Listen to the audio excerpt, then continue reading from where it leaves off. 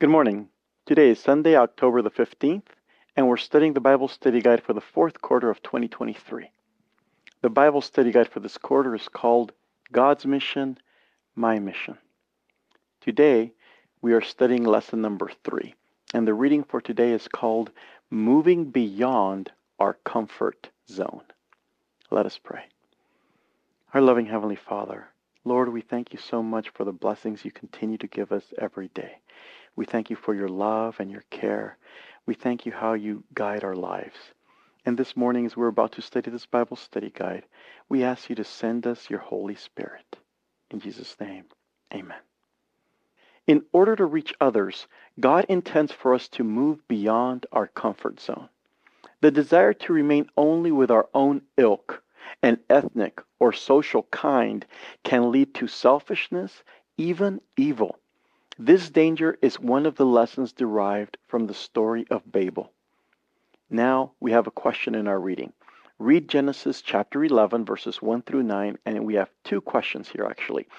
What were the intentions of the people? And two, what were they wanting to do and why would God thwart it? So let's read it. Genesis 11, verses 1 through 9.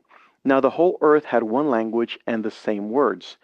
And as people migrated from the east, they found a plain in the land of Shinar and settled there. And they said to one another, "Come, let us make bricks and burn them thoroughly." And they had brick for stone and bitumen for mortar. And they said, "Come, let us build ourselves a city and tower with its top in the heavens, and let us make a name for ourselves, lest we be dispersed over the face of the whole earth." And the Lord came down to see the city and the tower which the children of men had built. And the Lord said, "Behold, they are one people, and they have all one language, and this is only the beginning of what they will do. And nothing they propose to do will now be impossible for them. Come, let us go down and there confuse their language, so that they may not understand one another's speech."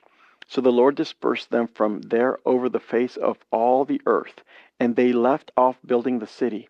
Therefore its name was called Babel, because there the Lord confused the language of all the earth, and from there the Lord dispersed them over the face of all the earth. Babel. So, what were the intentions of the people?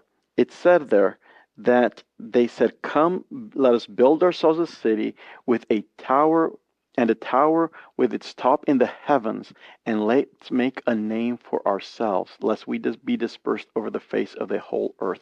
They wanted to make a name for themselves. They wanted to be well known. It was something that would be an honor for them. So what they were trying to do is they were trying to gain honor, gain a reputation, gain a name. And the other question, what were they wanting to do, and why would God thwart it? So God basically said, okay, these people are just all share the same language, and if they are allowed to continue, they're going to become very mighty and very powerful. So I can't allow them to become that mighty, that powerful, that quickly after destroying the whole world with a flood. And so he decided that he wanted them to disperse. He didn't want them to be united and become one in rebellion against him. He wanted them to be dispersed throughout the earth, around the world. This story of the people at the Tower of Babel reveals their great ambition. They were planning to make a monumental structure, a city, and a tower such as existed nowhere else in the world. It says, "A tower that reaches to the heavens so that we may make a name for ourselves." How often today do people seek to do the same, whether through politics, art, business, even religion? It doesn't matter. There are those who want to make a great name for themselves. In the end, how futile and meaningless their endeavors are. The Bible says in Genesis 11, verse 4, that these people wanted to build the tower so that they would avoid being scattered over the face of the earth. They wanted to stick together for their own selfish reasons. But God, He had other plans. These people were also united for this work. But the Lord said, as if as one people speak the same language, they have begun to do this, then nothing they plan to do will be impossible for them. This ambitious plan of the people was, in fact, evil. Though Scripture does not say it explicitly, Ellen White says that they didn't trust God's promise that He would never destroy the earth with water again. They intended to build for their own perceived safety rather than to trust God's word. Whatever their ultimate motives, God knew that their intentions were not pure, but they were filled with selfish ambition, and so He prevented them from achieving their stated goals. And now we're done with the reading for today. And we finish off with a couple of questions. Are you part of a group or ethnic community that is more comfortable among themselves? And so this is a very personal question.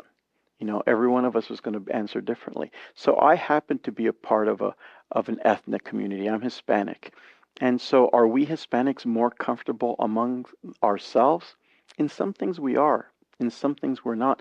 Me, in some things I am, in some things I'm not. In some things I find more similarity with the U.S. white culture than with my Hispanic culture. In some things I find more similarity with my Hispanic culture than with the U.S. white culture. And so it depends with me. And this is a question that every one of us will have to answer separately. Is your culture more comfortable just with itself, or do you find comfort also with other people? And the next question is, in what ways may you possibly engage with others who are not part of your race, ethnicity, or nationality? And so, in my case, I have to engage with people who are not part of my ethnicity, Hispanic, my race is white, my nationality is Mexican.